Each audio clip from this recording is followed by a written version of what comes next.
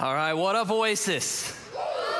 Let's go, let's go. I'm so glad to be back with you here tonight. I'm excited to bring God's word. We are finishing this series, Villains in the Bible, which honestly, looking back on it, this series could have been 2 or 3 times longer, right? We've only just scratched the surface of a couple of villains that are in our biblical text. But to be honest, I was looking at the calendar and I knew the Super Bowl was coming up. And so let's just blame Taylor Swift for that too, can we? Right? The Super Bowl and Taylor Swift and all that, it's her fault, right? That's why we're gonna cut this series. But we are starting this series, and since we're talking about Taylor Swift, I will start by talking about love. Okay, but I wanna talk about love that's like, as seen on TV love. Not like true love for a second, because the entertainment industry is capitalizing on the fact that we as a culture are obsessed with love. They push all of this information and media at us that surrounds itself around love, and we just consume it nonstop, and it's doing something to us. And so I want us to start by just looking at like Hallmark movies. Right, I know, we're not that far from the Christmas season, but in a world where cable TV seems like it's collapsing, somehow Hallmark has hit its stride. Like it's here. It's the same plot over and over and over again with subpar actors. And they run it just like, they just feed it to us like garbage because it portrays love. Or can we, I'm gonna call some people out. Can we talk about the resurgence of reading in society today? Because a couple of years ago, you couldn't get a girl to pick up a book. But all of a sudden, Colleen Hoover has got girls skipping nights out to read about love, right? What's going on here? Or like, let's talk rom-coms, right? No, can you throw this up for me? We got your classics. You got some classics. How to Lose a Guy in 10 Days, 10 Things I Hate About You. To be honest, I thought those were the same movie, right? 27 Dresses, The Proposal. I have, I think, seen all of those. Sadly, I'm married. Like there's no avoiding that.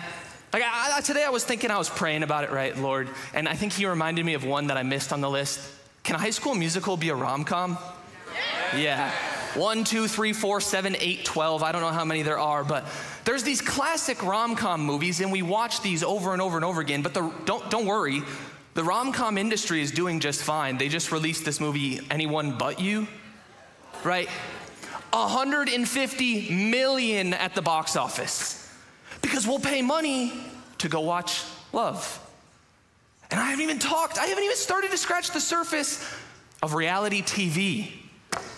You could jump on any streaming service. I don't care what your preference is. You can find 100 different reality TV shows that feed you some kind of love, right? I'll admit, I tuned in a little bit for Gary on The Golden Bachelor. I'll admit that.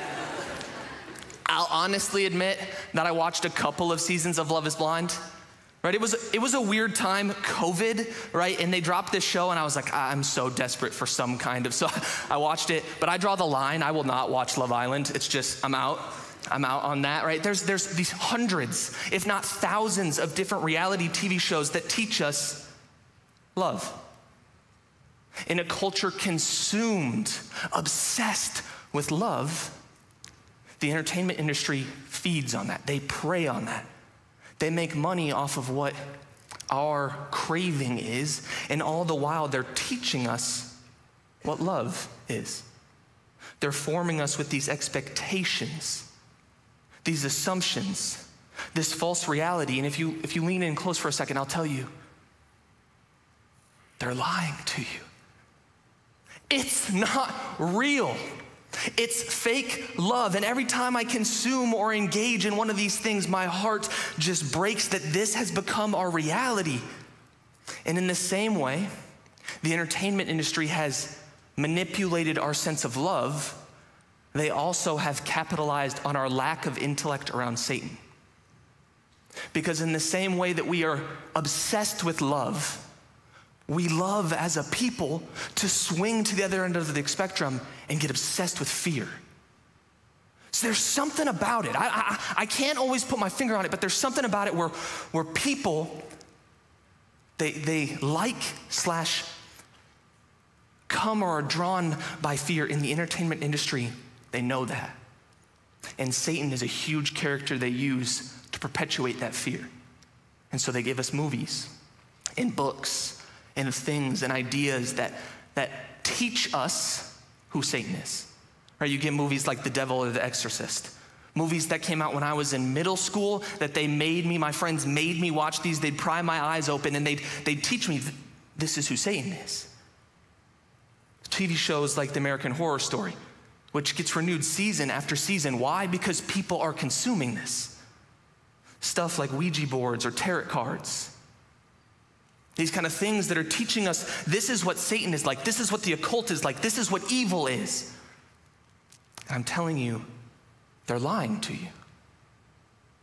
It's not real. It's a sham. They're capitalizing on our ignorance. We become so filled with false ideas around Satan that it's time tonight for us to just get it straight.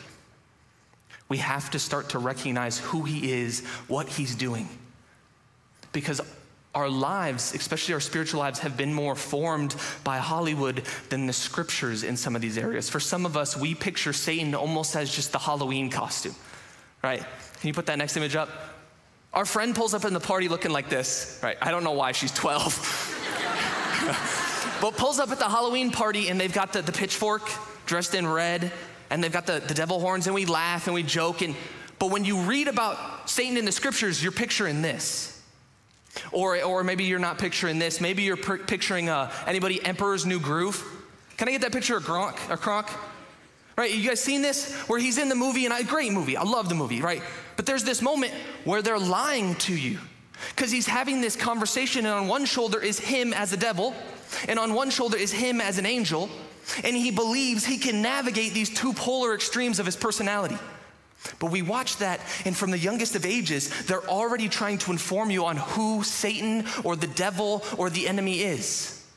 And it's not true.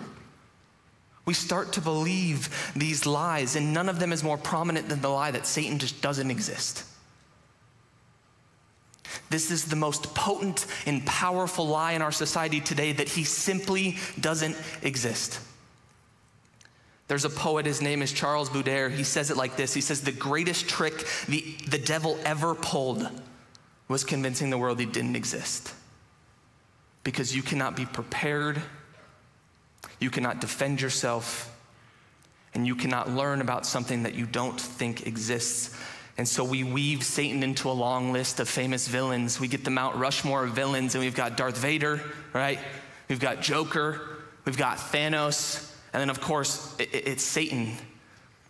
And we fit him in with all these make-believe worlds. So then we approach the scriptures and we read the Bible stories, or you listen to the sermons and you start to weave the narrative in your head that the character they're talking about is only as fictitious as all the rest of the villains.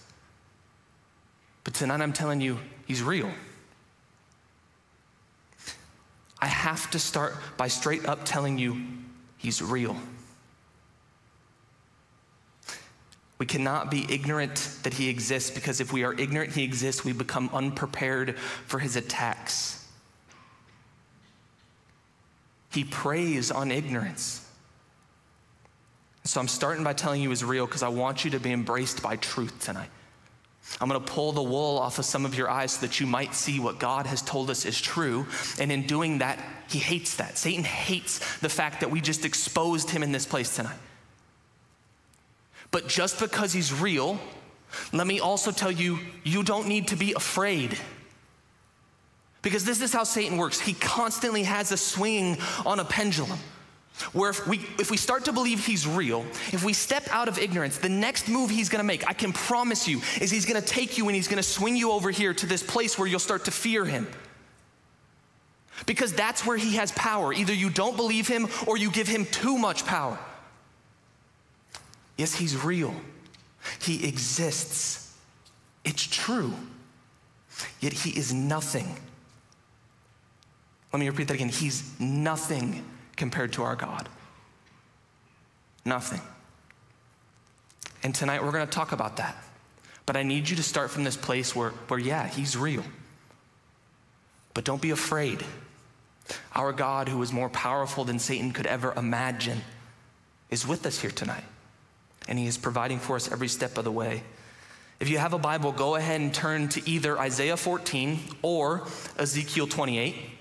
We're gonna jump back and forth between these two passages to start.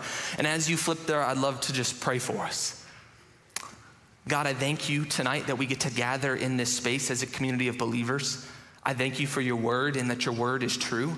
I thank you for the Spirit that guides us through this word, helping us to both teach it and to receive it.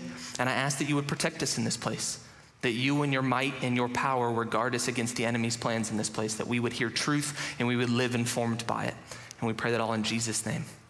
Amen. To start, I want us to just understand Satan's origin story. And there's two passages that are gonna help us with that. The first one is Isaiah 14, and directly Isaiah 14 writes about, it's the prophet Isaiah writing about the fall of the king of Babylon, okay? Next, we'll talk about Ezekiel 28, and this directly is the prophet Ezekiel writing about the fall of the king of Tyre.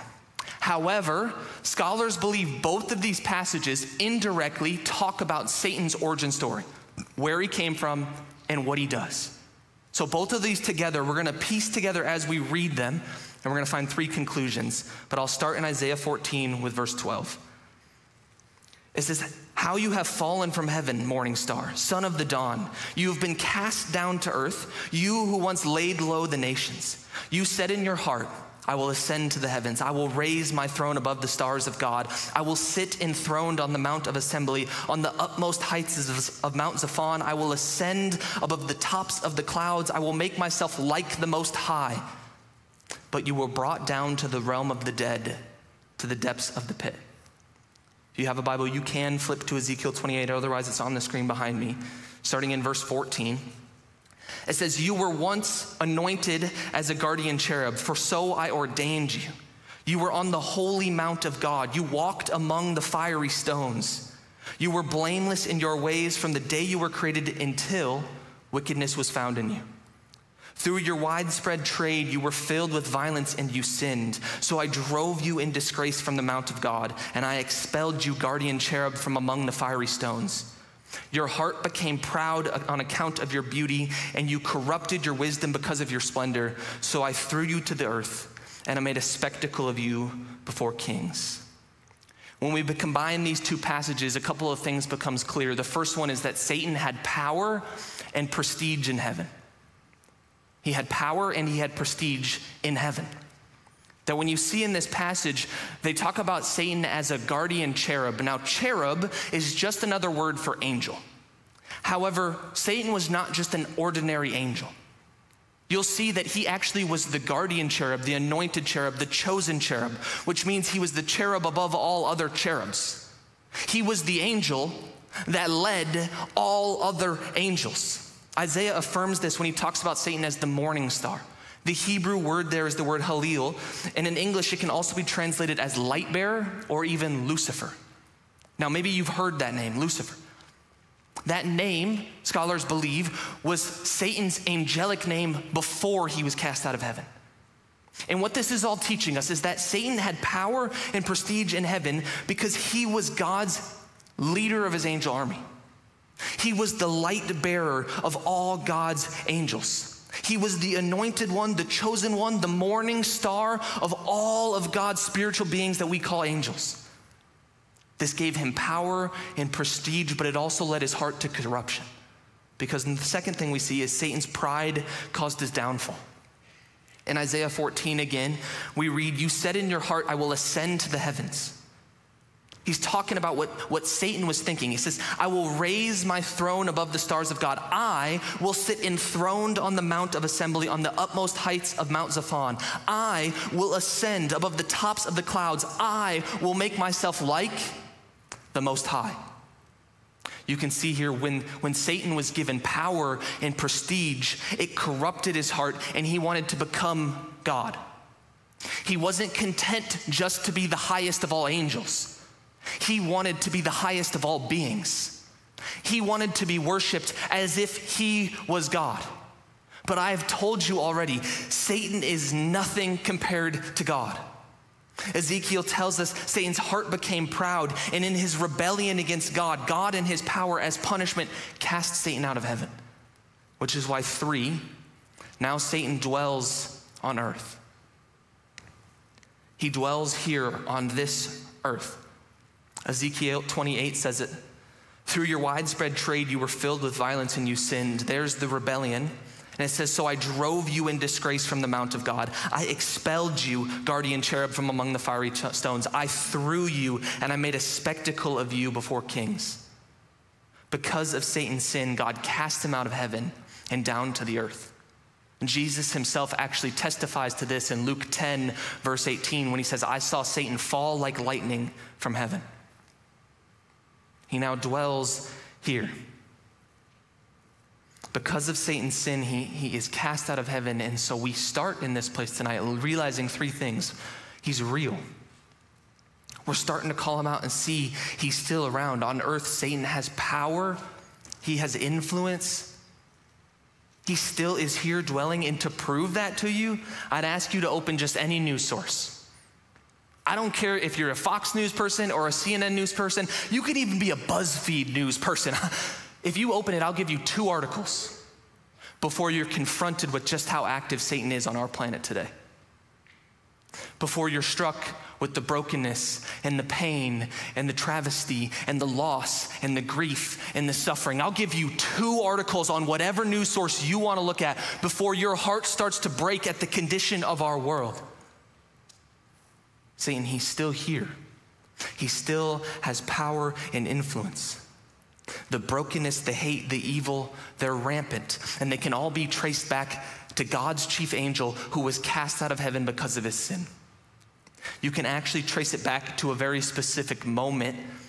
It's a moment in Genesis 3, and you can flip there if you want. It's the 3rd chapter, very at the start of your Bible. And Genesis 3 is the moment where Satan began corrupting the world.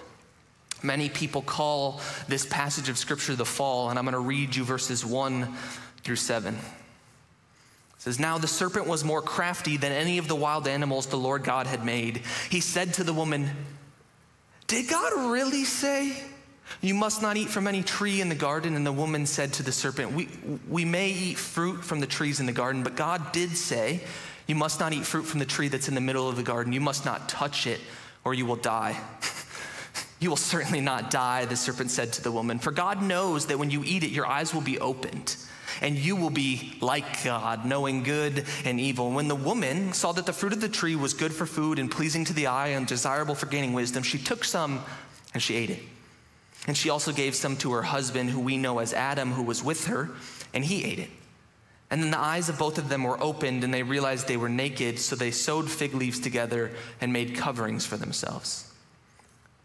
When I was in college, I participated both in Oasis and the Navigators. So we got any Navs people in the room? Okay, let's go. I loved being my part at the Navigators, and they meet on Wednesday nights. I think they meet in the Union now, if you ever want to check it out. But one night I was there, and the speaker started to read this passage. And as he was reading it, he had to stop periodically to wipe tears from his eyes. And he kept reading verse after painful verse of Genesis 3, the text we call the fall. And eventually, as he got to the end, he was sobbing over the pages of his Bible. And I'll never forget the line he said after he finished reading it. He looked up at us and he said, Genesis 3 is the moment in human history. And the tears he was weeping proved that he believed it was true. Yet it never will leave me, because I was shocked by that statement. I was shocked because as I sat there, I thought about human history.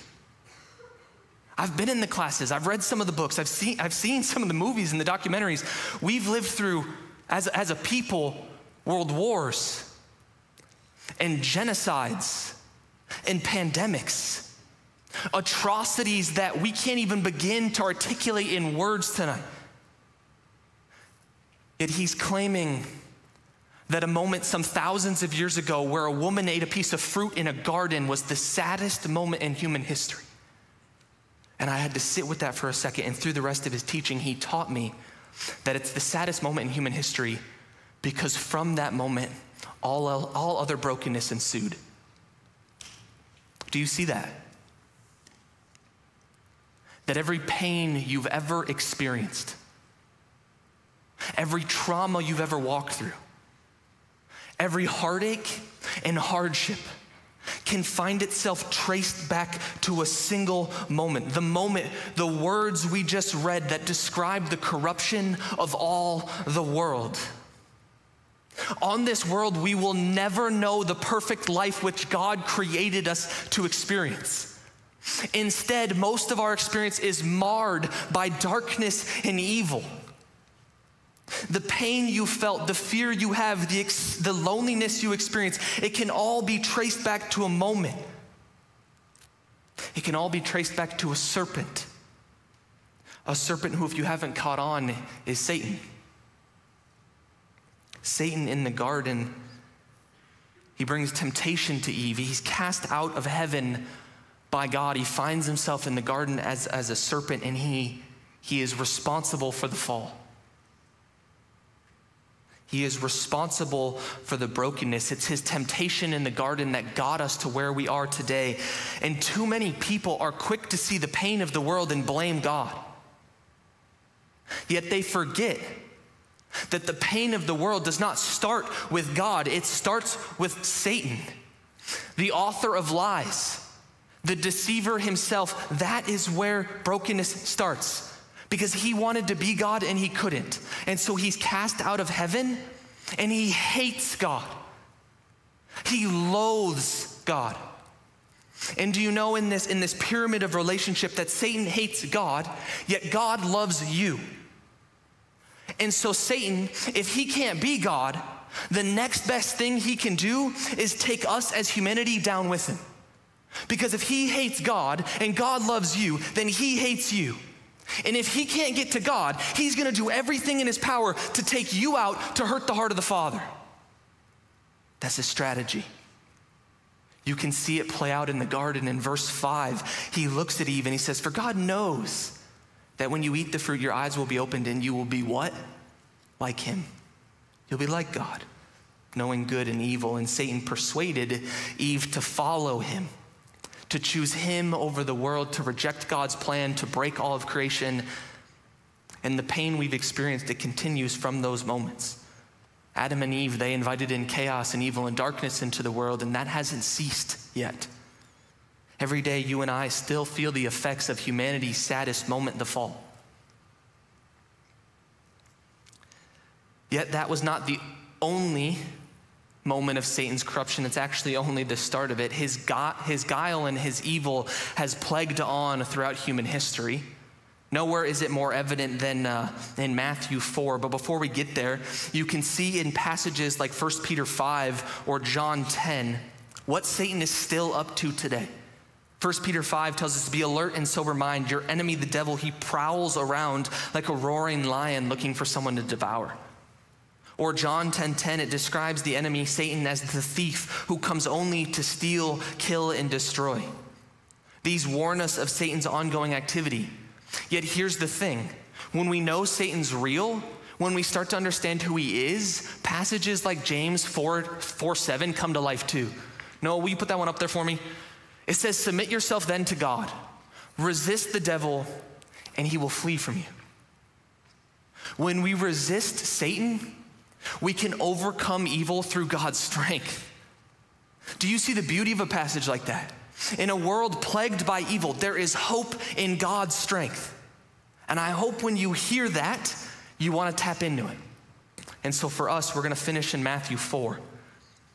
And we're going to start in verse 1 where it says, then Jesus was led by the Spirit into the wilderness to be tempted by the devil.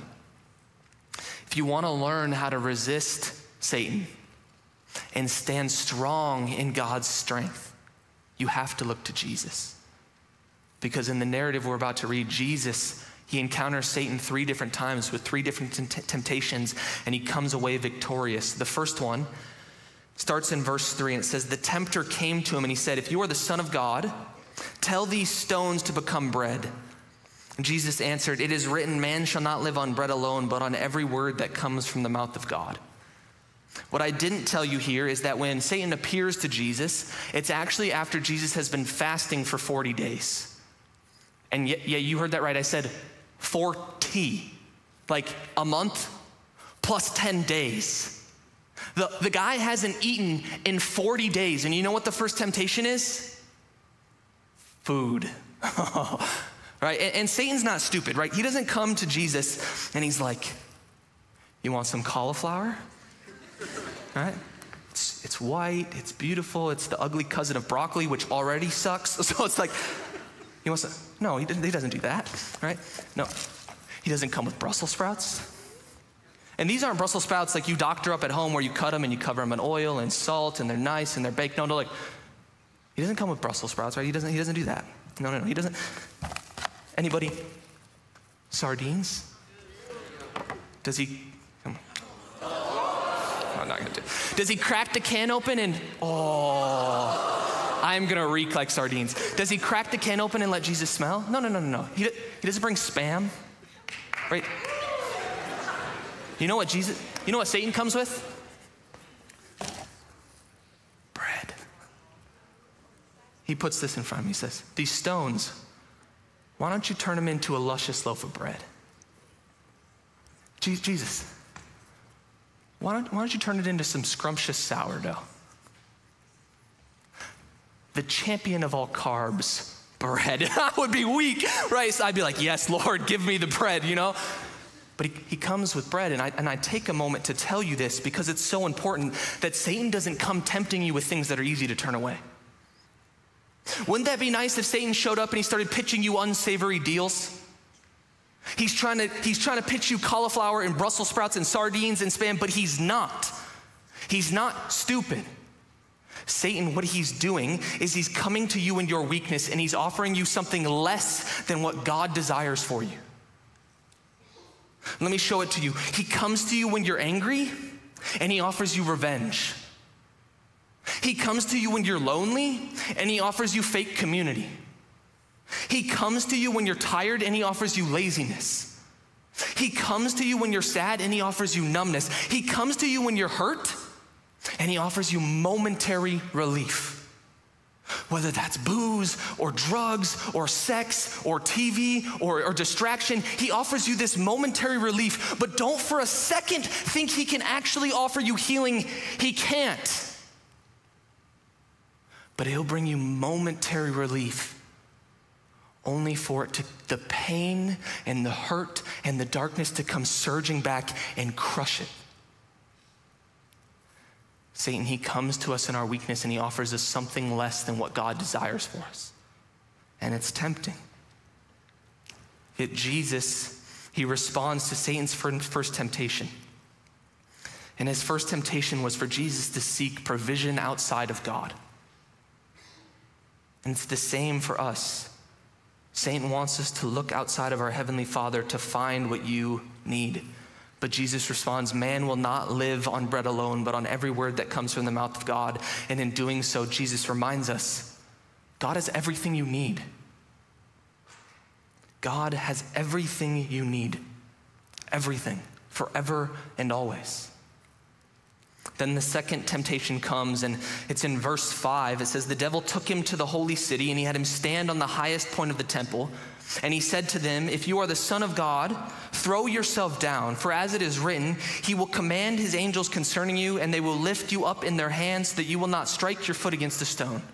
Jesus answered him, it is also written, do not put the Lord your God to a test. And in Jesus' response, we can see how Satan was trying to get Jesus to test God. But part of us should wonder what the actual test was. Right? What's the test for? What is he trying to get God to reveal? Because in the first temptation, Satan goes after God's ability to provide. Yet in the second temptation, Satan is attacking God's ability to love, to care for his children. Because what Satan is describing here is he took Jesus to the highest point of the temple. This is the southeast corner of the temple. It's some 450 feet above the Kidron Valley. And because I know we don't know anything about the Kidron Valley, I want to put this in context which we'll understand. And so Noah, there's a picture of the campanile. The campanile is about 150 feet tall. And so I need you to imagine the campanile stacked on top of a campanile, stacked on top of a campanile. And if you were to walk all those steps to the top, and you get up there winded, huffing, and you meet Satan up there and he offers you jump off. This is the temptation in front of Jesus. 450 feet above the Kidron Valley, he's offered to jump, to put God to the test. And the question has never been, can God save Jesus? It's not the question. It's not the test. Everybody knows that God can save Jesus, right? Satan even abuses Scripture to prove that exact point. But the question is not if God can, it's if God will. Does God love his Son enough to save him? And without a shadow of a doubt, Jesus rebukes Satan for even tempting him. Yet I'll turn to you and I'll say, if this temptation came to you in one of your weak, hard moments, would you know beyond a shadow of a doubt that God loves you? And I'm not talking some kind of nursery rhyme love, right? Jesus loves me, this I know, for the Bible. Yeah, let's go. Some of you grew up in church, right? I'm not talking about that kind of love. Do you know God loves you? When you're walking through a really, really hard, dark season, in those moments, at your weakness, do you know God loves you?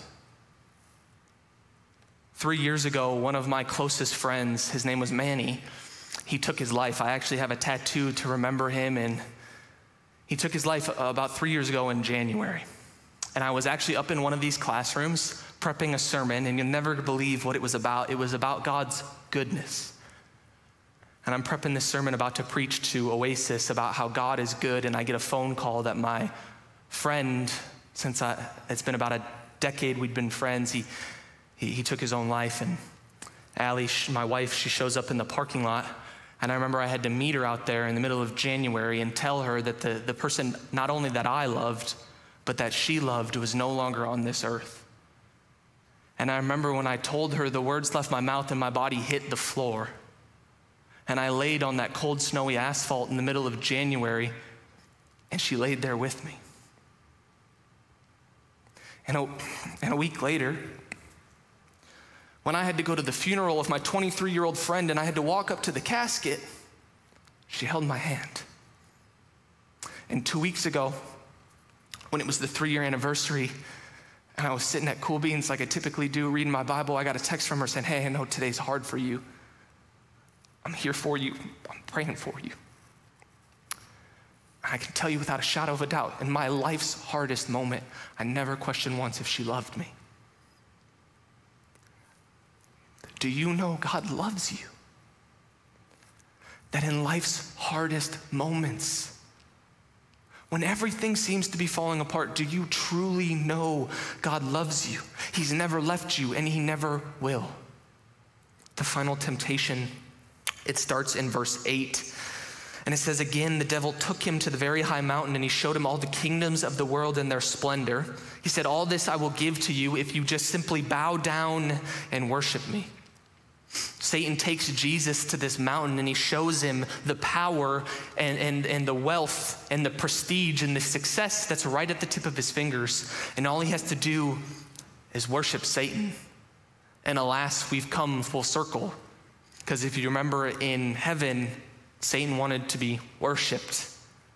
And now on earth, he's still seeking to be worshiped. And his ploy has never changed. The third temptation is the same. Satan, he wants you to worship him. And when most of us hear that, we feel like that's a pretty distant temptation. In the fact of like devil worship or the occult or any of that Satanism, that feels pretty distant for most of us. Like that's not really a struggle we would struggle with.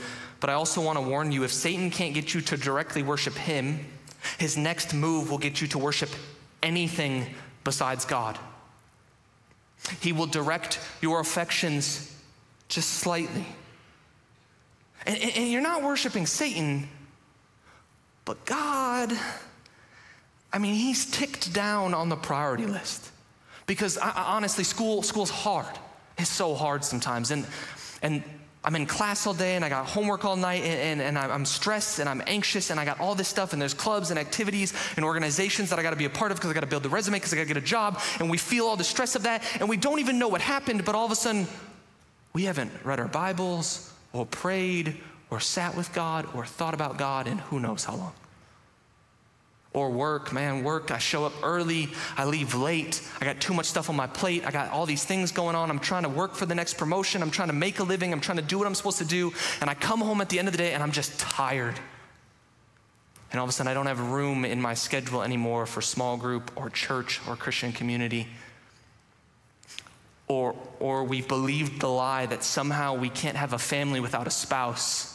And so some of us single people in here, we become consumed with constantly scanning for the next prospect.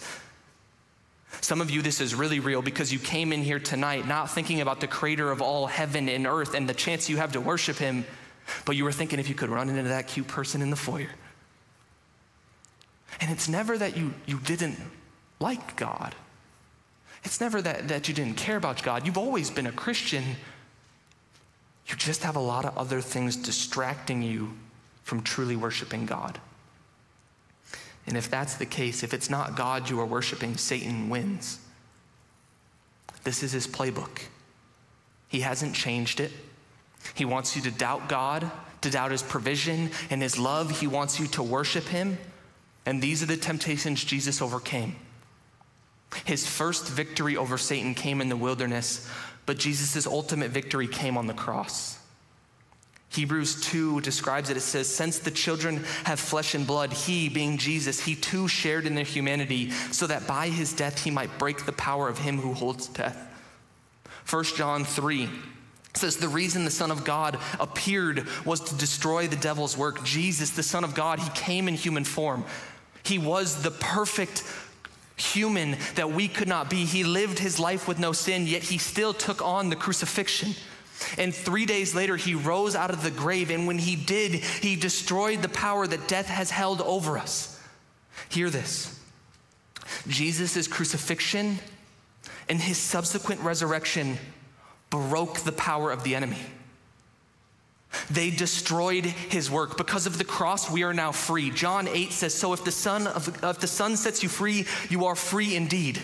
No longer are we slaves to the enemy. No longer are we shackled to death. No longer are we broken or rejected or alone. No, to all who come to Jesus, Jesus Christ has set you free. The enemy has no hold over you. You are a new creation, completely free, restored, and loved because of Jesus. And if I can get an amen for anything tonight, amen. Amen. Because of Jesus, we are free. No longer shackled to the enemy. Yes, he is real, but his reign over you ended when Jesus came into your life.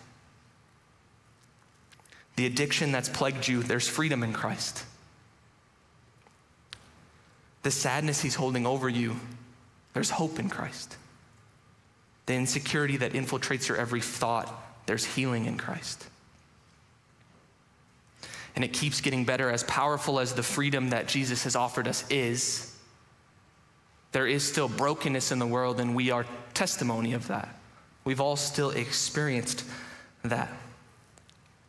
There is a part of you that, some of you, that got stuck at the beginning of the message because I talked about how Satan was cast out of heaven onto the earth, and you can't understand why God would give Satan authority or power.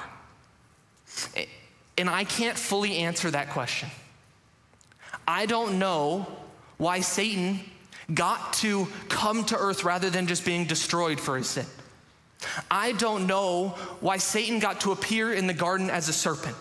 I don't know most of why God does what he does on this earth, but I do know this. Satan's authority, it's coming to an end. Our God, who always was and always is and always will be, has invited us into eternity with Jesus. But he has not extended that same invitation to Satan. Satan's eternal destiny is drastically different than ours, and you see it in Revelation 20. It says, and the devil who deceived, the devil who was the deceiver, who from the beginning deceived, who always has been deceiving and will always try to deceive you, the devil was thrown into the lake of burning sulfur where the beast and the false prophet had been thrown. There he will be tormented day and night forever and ever. Amen, which means let it be so. Satan, the worst of all villains, will suffer the worst of all fates. God will punish him for every piece of evil he has ever done. God in his justice will not let a tear you shed nor a trauma you experienced go unreckoned. Satan will pay for what he has done forever and ever and ever and ever. And we will dwell with God in paradise forever and ever and ever and ever. Amen. This is the reality of the gospel message. One day there will be no more pain. One day there will be no more hardship, no more brokenness, no more evil. The perfection we were meant to experience in Eden, we will one day experience in heaven. Satan's real. He has some power, but he's nothing compared to our God. And Jesus has come to offer you life, full and abundant. Will you walk in it? Pray with me.